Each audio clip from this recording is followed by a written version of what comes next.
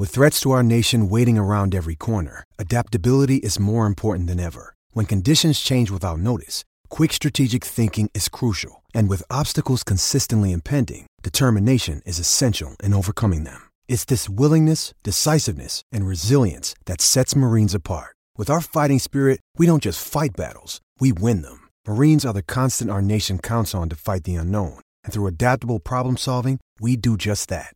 Learn more at marines.com. When you need mealtime inspiration, it's worth shopping Kroger, where you'll find over 30,000 mouth-watering choices that excite your inner foodie. And no matter what tasty choice you make, you'll enjoy our everyday low prices, plus extra ways to save, like digital coupons worth over $600 each week. You can also save up to $1 off per gallon at the pump with fuel points. More savings and more inspiring flavors make shopping Kroger worth it every time. Kroger, fresh for everyone. Fuel restrictions apply. Yes, you knew it. You knew it was bound to happen, ladies and gentlemen. Today's musical guest, the legend of all legends, Elvis Presley. There is a documentary right now on HBO. It's a two-parter. I watched the first part. I think you got to wait till this weekend to see the second part. It's called The Searcher. The first part is his real decline has not started yet physically. He's just starting to get into the pain pills and the like. And we're just starting to find out what a crook Colonel Tom Parker was, the guy who ran his, basically ran his career and had a almost Rasputin-like control over Elvis. Did you read this story? I happened to see this story recently, but it's an old story that Colonel Tom came from somewhere in Europe. He was in the country illegally, and he supposedly murdered somebody. Really? He murdered somebody? Yeah, there was an unexplained death there, and then he left town, and nobody ever saw him again. I did not know that. Yeah, and it's but Elvis Presley, of course, sadly died at age 42, born August 8th, 1935 in Tupelo, and died in Memphis, at his estate, Graceland, heart attack, and after years of drug abuse, unfortunately. I was looking at some of the videos today to select the tunes for the. There's a rather large catalog to choose from with Elvis. Yeah, I would think Elvis, so, to say the least. But I was selecting some of the tunes, and there's one of him. There's a couple of him from where he's near the end. And, oh, man, it's sad. But the voice is still there. I mean, the voice isn't what it was. But there's one, he's in Vegas.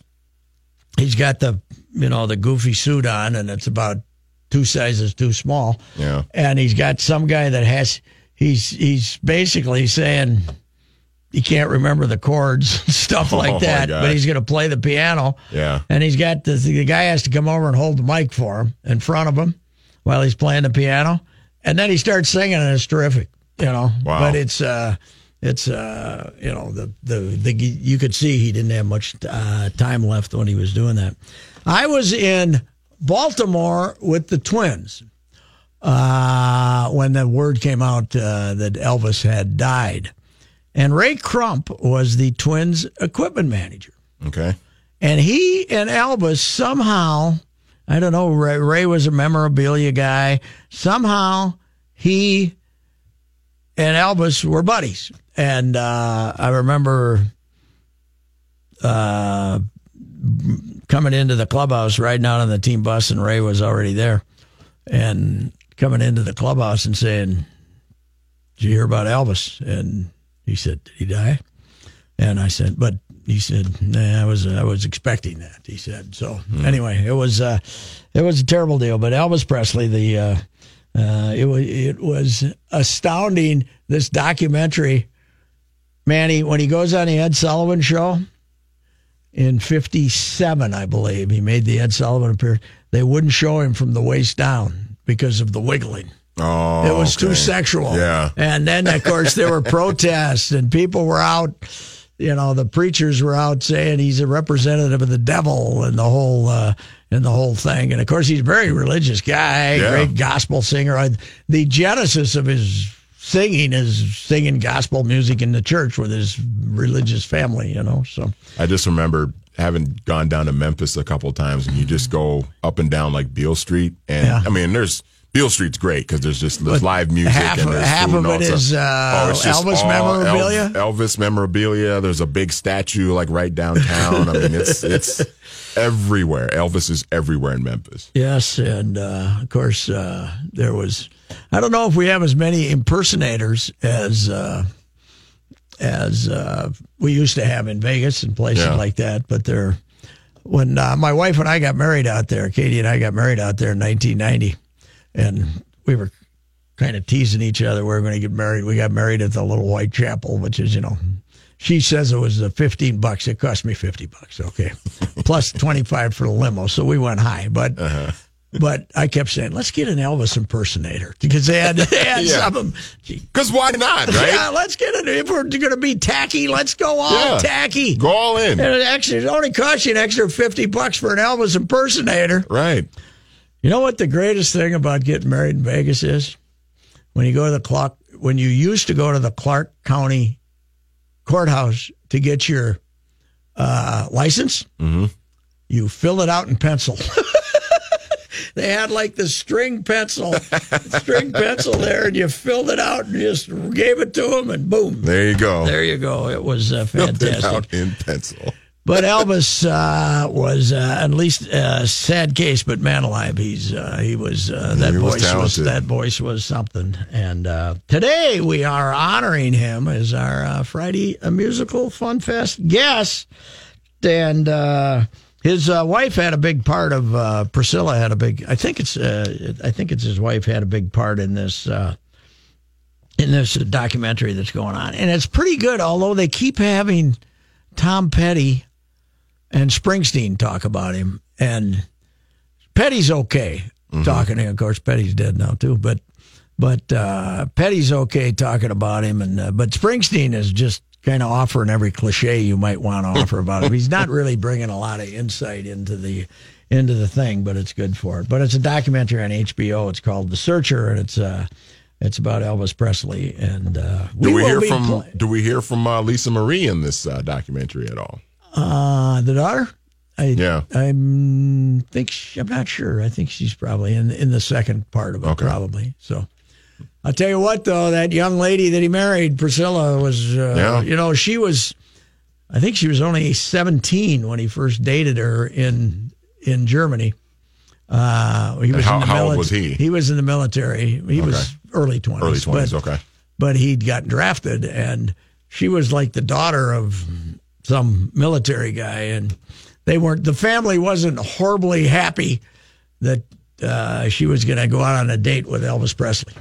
But it's amazing when he's in the military.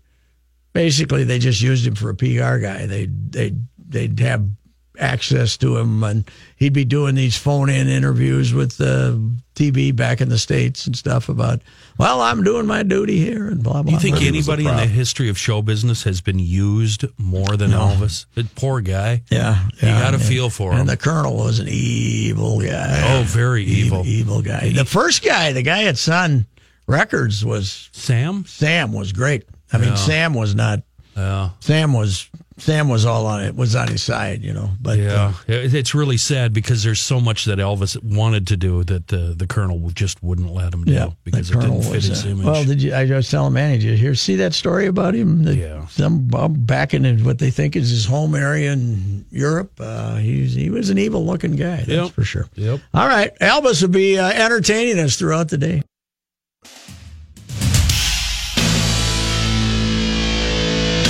One swinging a long one to left field. This could be a game winner. It's going to go for a home run. Sox win. Sox win on a 2-out home run by Trace Thompson to left. Turn on the fireworks. That home run lifted Trace Thompson's batting average to 140 since the White Sox got him. Now he hasn't been there very long, and he's not playing all the time. Of course, Michael Thompson's baseball playing son, as opposed to his basketball playing son, Clay. But the White Sox picked him up. I think he's been with about 3 clubs this year, bouncing around on waivers. Not exactly a home run threat, but when you're facing the Twins in a walk-off situation, everybody's a home run threat. Right. The Twins, how many walk-offs now? 5, right? I thought I had a list. Year, yeah. I don't have it. That's 2 off Addison Reed. Go-Go got him, and so did Trace Thompson last night. Mm-hmm. And then Fernando got Fernando opening day. Adam Jones got him. Did he? And then Sanchez got him. Yankee Stadium. And then we had the don't step on first base walk-off. Right? Has there been any others? There might be 5. Might be not the right number. We might have more than 5. This is how we baseball.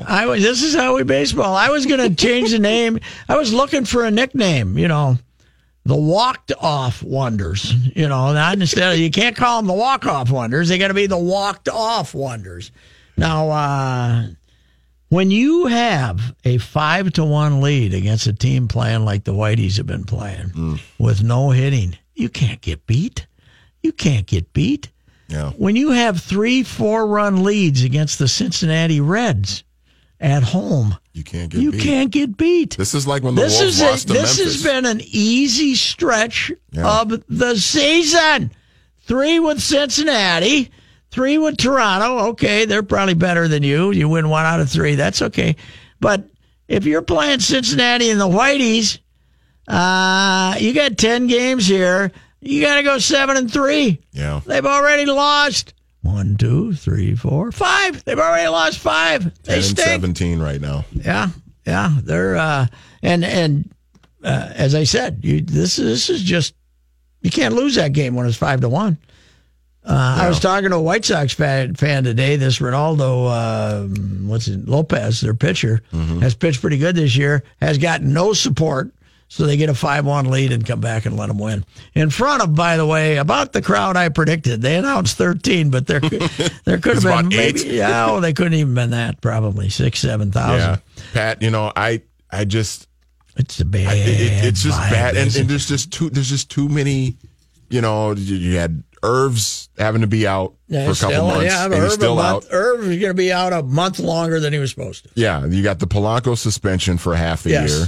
Out of nowhere. That's when everything changed. Yeah. And then, Miguel is he's out of shape and he's injured again. And, Buxton's got the injury. And I mean, it just, there's nothing, what is there to be positive about right now? I mean. Well, and I think Berrios had a couple nice starts to start the year, but he's kind of gone in the tank. Yeah. He's pitching tonight.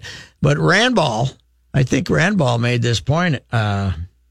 So the guys we gave him credit for getting, Odorizzi has been, he had a 5-1 lead and got beat. I mean, couldn't hold it. He's been mediocre. Okay, he hasn't been terrible. His first start was really good. Reed was good early. Now he's terrible. Rodney's been terrible. Duke's been pretty mediocre. He's actually been better lately, while everybody else has gone and Lynn's in the been tank. Brutal. And then Logan Morrison. Yeah, Lynn's been brutal. And Logan Morrison hit a home run last night, had 3 hits, but he's hitting 180 or something. Yeah. So all of the 6 guys they brought in have not exactly, we were giving them all credit for. But the only they've positive done some right dumb now is, things. The only positive right now is probably Joe. Joe's hitting and he's getting on base. Yeah, except and then he had a bad week. He didn't drive in a run for a month or something. So, of course, there weren't many people to drive it. The other thing that happened, Dozier went in the tank. Dozier started off hot, and he went. Eddie Rosario's there. It is funny. I was talking to somebody about Sano today. I wrote a piece about him today, but 2015, you go back and look at those numbers like we talked about it in July and August. Whew, man, that's perfect. That's perfection. He's drawing walks from what a big guy you want. But if you go back to that moment, they would have given you Eddie Rosario. They thought he was a goofball, and they didn't think he took it seriously, and they would have. They were not. They were down on, the previous administration was down on Eddie. Yeah.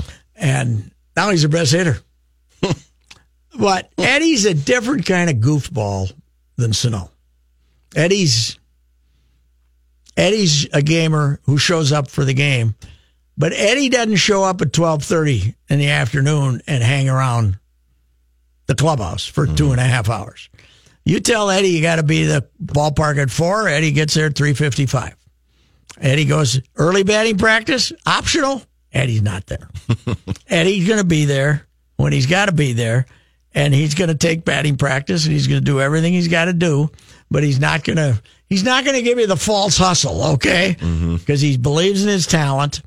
And he's, as somebody described him to me, he's the show and go guy of all time. He shows, he goes, and he's, But here's the other thing: he's just got a great swing. Yeah, he's got a great swing. Miguel right now has got a bad swing, and partially with Miguel, I mean, because Eddie's in shape. Yeah, Eddie's always going to be in shape. That swing is always going to be beautiful because he's in shape, and I mean he might be showing up at the last minute. But if you can you can get him to chase a fastball or whatever, but you can't throw and you can have him expecting a breaking ball and throw a fastball by him. But if you tell him, Eddie, I'm going to throw the ball 98 down the middle, he's going to hit it. Yeah. You don't throw a fastball. Hit a long way, you don't hit a fastball past. You don't throw a fastball past him if he's expecting a fastball, and it's in the strike zone. So that's the deal. We talked about Miguel forever yesterday. I don't know what to say. It's what do you do? It's I mean, that's the ultimate question. What do you do? I'm sure they've tried everything with him. You just got to hope. You just got to hope, I guess, that something would happen. Something would happen. I think his big problem, I guess I said this yesterday, is I think he's good intention, but I think he's got a concentration period of about 5 minutes, and then his mind goes to something else. Does he need, and, I hate to say it this way, but sometimes certain guys, like, they need something to be taken away from them. You know what I mean? Like, and I don't mean like suspending Miguel or anything like that, but just send him to the minors. Send him to the minors, or yeah, that's what I asked about. I asked some people about that. They say that'd probably make it worse. Then they get down there and pout. Because I'm thinking, like, if he realizes if something happens and tells him, look, kid, this could be gone. But in a split second. What should be told to him is, Miguel, you're arbitration eligible. Yeah. And instead of getting $5 million, you do this, you're going to get $1 million too.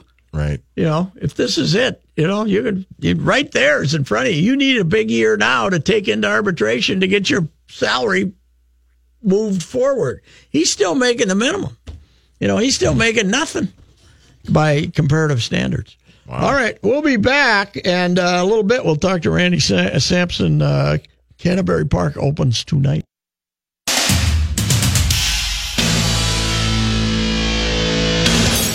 There are two kinds of people in this world: people who like Elvis and idiots. Okay.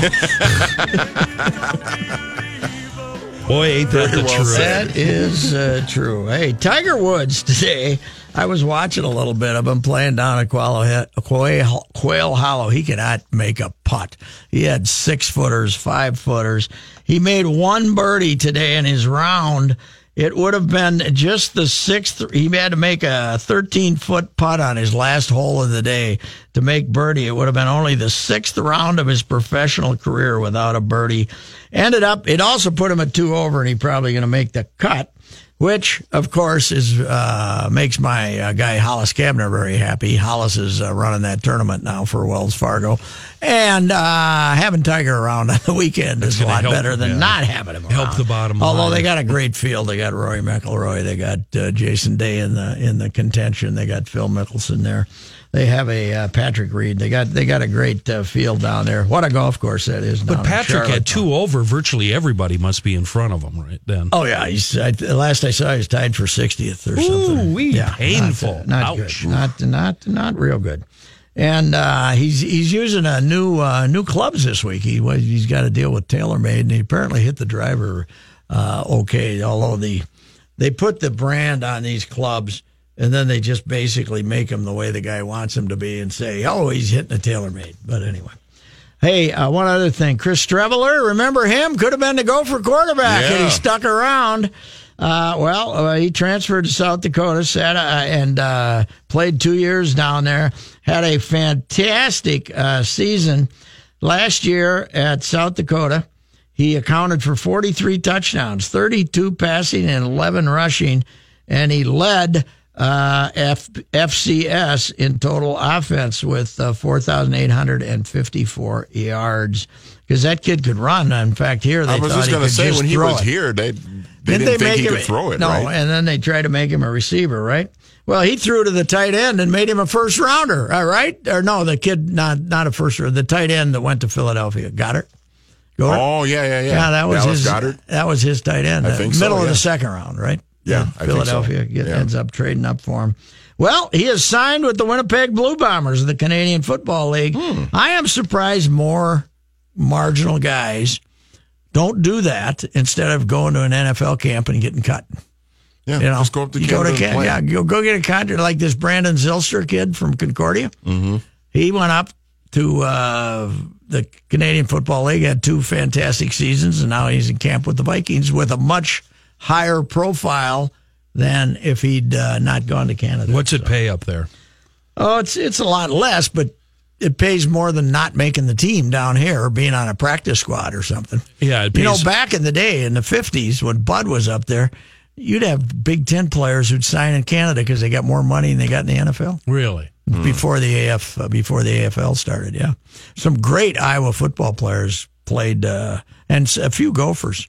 Tom Brown, the Outland Trophy winner from the Gophers, the best lineman in the country. He spent his whole career in Canada. Huh. Because it used to be the money was not that much different back in the day. And you could be done, and the season wasn't long, so that was good. What are the crowds like? The stadiums? How big are the stadiums? Yeah, they got to be a lot smaller. Generally smaller. Yeah, generally smaller. They don't have ice skates on. That's but why. Bud, won 3. Bud comes from Winnipeg. That's where they hired him from. 3 Grey Cups. He won up there. Anyway, good luck to that kid. We'll be back with Randy Sampson, Canterbury Park.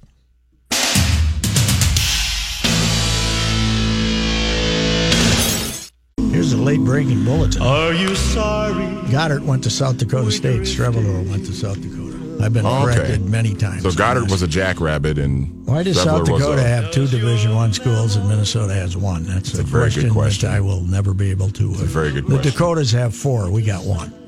What about? Come on, St. Thomas, show us something. Randy Sampson, Canterbury Park. What is this, year 24 for the Sampsons, sir? That is correct. Since race, now that you mention it, this is, I think, our 23rd year of actual live racing, but we bought the track in 94, and so I do believe that next year we will celebrate our 25th anniversary since buying the track, and looking forward to a great weekend and a great meet this year. So it's great to see that 24 years later we're scratching and surviving. Things are going great. As springtime goes, this one came a little late for you, and you're starting a little early. You started here last year too, but with your Kentucky Derby weekend openers, this is probably the most challenging winter you've had, huh?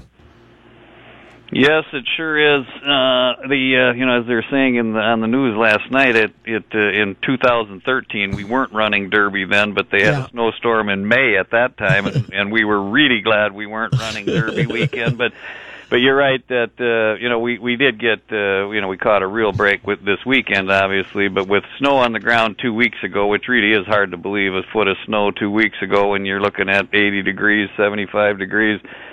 We were. Let's say we were more than a bit nervous a couple weeks ago about how we were going to pull it off, but things, our crew did a great job. The weather did cooperate since then and warmed up, and we got a little rain which helped green things up, and so actually we're in remarkably good shape given where we were a couple weeks ago. The only real impact at this point is that the horses all came in so late that most of them haven't had a chance to work over the surface, and ones that stayed in Minnesota, of course, are way behind on their training. So, it may result in a little bit, shorter fields for the first couple of weeks until some of the horses get their works in. But they're here, and track's in good shape, and the weather's going to be nice this weekend, and should be a fun weekend of racing. Today they looked okay, 7 or 8 for most races. I was looking this morning. I don't know if you had any scratches, but that's the way it looked this morning. Yeah, that is right. We had about 8, averaged about 8 for today and tomorrow, which is pretty good, especially for this early in the year. So we filled pretty well, and so far there haven't really been any scratches. So the fields are actually better than we were concerned they might not be as good as they are. So we've got some 8 races tonight and 10 live races tomorrow, along with the Derby. So we're going to be loading them up and letting them rip, as our friend Dark would say. Hey, how many? You got any new guys? You got any new folks who showed up this year with 20 horses or so? You got any out of towners? Yeah, we do have a couple of new stables. Every year when we're recruiting, people are talking about coming, and then at the end, they generally go back where they came from. Exactly. Right? It's really hard to get them to move, but we do have a couple of nice stables that are here, and a couple of guys that have been here the last couple of years with smaller stables that have loaded up more, that maybe split stables in the past. So there's not any big names, but some good quality stables, and we really have a good jockey colony. We've got over the last 4 years we've had 4 different leading riders, and all 4 of them are back competing this year, and so we're really going to have a deep typically the riders end up with the same guys leading rider year after year, and so it's really unusual to have 4 past leading riders all here at the same time, and should lead to a really competitive jockey colony. Hey, what is the anything new with the facility since last year? Pretty much same, or what are you proud of out there that folks might enjoy if they're not hardcore racing people? Well, we always every year it's a beautiful facility, but it's 30 years old, and so every year we're taking another area and remodeling it. This year on the first floor, we completely redid a couple of food stands in our Mutual Island and a couple of bars, including one that's now outside on the apron that didn't exist before, that I think will really be a fun space to hang out, where you're right where the action is, having an outdoor bar. And those so the Twins have shown you the benefit of those drink rails, Randy. Is that what you're going to have there, a drink rail? Well, yeah, good idea. They're not there yet, but good idea. But yes, and last year we did on the second floor, we did a nice outdoor bar too. That's worked out to be really, really popular. So few things. We've always got some things we're, every year upgrading, and got more plans for next year. And we, last year we put in our big Thrill Factory, which is a arcade and has a trampoline and some other activities for kids and young adults, and that we opened in the middle of the season last year, and that's back bigger than ever. So we've got some additional entertainment for the families too. Hey Randy, is Derby the right weekend to open, or are you guys still debating that with yourselves? Well, 2 weeks ago, even my guys that were I've always been kind of reluctant because of the weather, and also it's really hard to find help, and you end up really kind of, the Twins have somewhat the same issue, but nobody likes to have your opening day or opening weekend be your biggest weekend of the year, because it's so hard to have your staff trained and do a good job. But I last year we said, let's give it a try, and we had a great weather and a great day and big crowd, and so, but 2 weeks ago, even the guys that were pushing it were saying, maybe not. But I think we'll have a great weekend. I think the answer is yes, certainly for the fans, that it's great for them. We always get a big crowd for the Derby, but to actually have live racing creates so much more of a fun event around the biggest race day of the year, and it's always our biggest handle day, always one of our biggest crowd days, that and the 3rd of July where we do fireworks. And so I think we're settled in now on something that hopefully we can continue to make work. Oh, plus you got the wiener dogs. You got to have them back, don't you? Sometime you got to have those little dogs, or the bulldogs or something. Those are always good. People love those. All of the above, Patrick. I've told our marketing department that if there's one thing we're good at, it's when we have something successful, just doing it over and over until we drive it into the ground. Right. We're up to, I think, 5 or 6 dog racing days this year where we've got wiener dogs, which was the original, then the bulldogs, then we added corgis, which really in honor of the queen, in honor of the royal wedding. That's right. That's right. And then this year we had a contest online, of Name the Dog, and Basset Hound won. Oh, so man, those would be fun. They might take a while. Yeah, right, exactly.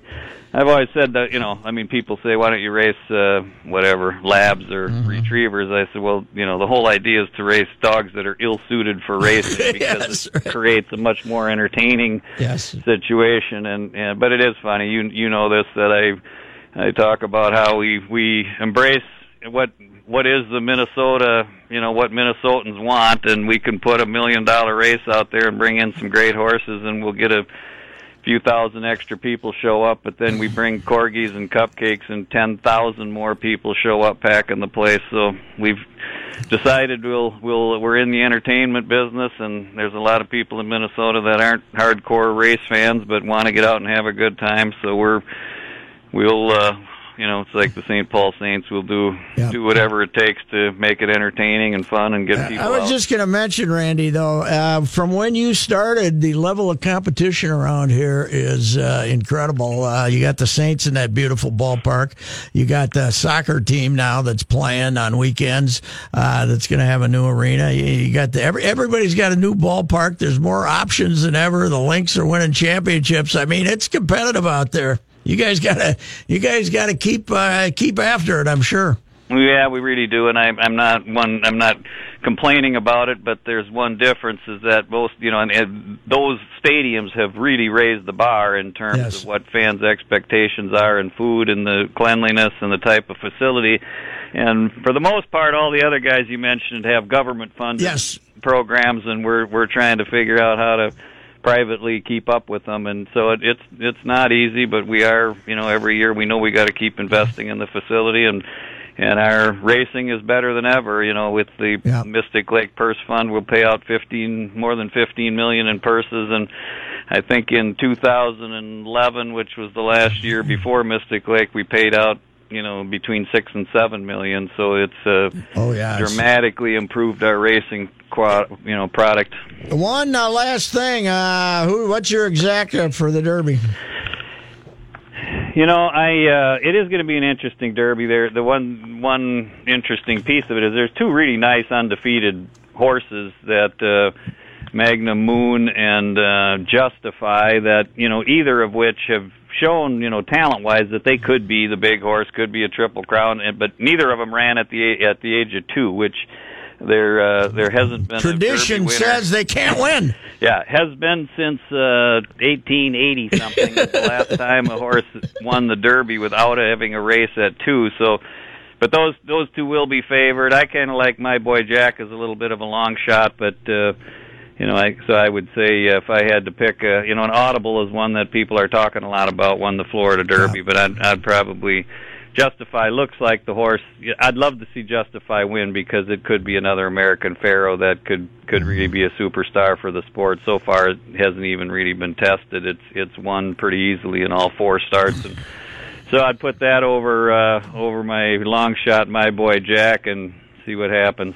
All right. Hey, Randy, thanks, and have a good year, and stay away from those tornado warnings and all that other good stuff. Yes. It has a tendency to show up at 4 o'clock on Sunday. So, all right. I appreciate it. Thanks. Thanks. Hopefully we'll see you out here sometime. All right, Randy, thank you. Randy Sampson runs Canterbury Park, and they do terrific work out there. And as I said, man, there's a lot of options, but a lot of people like the track. So we'll be back.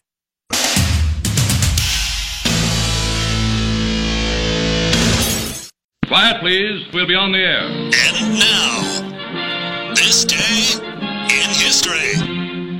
Patrick? That is Gene Vincent. On this day in history, May 4th, 1956, he released a song with rather simple lyrics, Bebop Alula, and it became a national hit. Early days of rock and roll, of course. And Gene Vincent was, one of the famous early rockers. And there's a big controversy as to how the song got written. Well, it didn't take much. All you got to think up was Bebop-A-Lula, and then just a couple of words. Yeah, just a couple of words, and then we keep going. But Gene Vincent was a pal of Elvis's too, I believe. Oh. But there were two options today for the this day in history. Mm-hmm. The other was the National Guardsmen shooting 4 students and shooting 13 students and killing 4 of them at Kent State on May 4th, 1970. I didn't think that fit in the Friday Fun Fest atmosphere that we try to create. Yeah. So that don't know if that would have worked. You don't hear a president like the guy we got now maybe saying something about the history of that thing and how disgusting it was. But what the hell? Maybe on the 50th anniversary he'll mention it. We'll be back.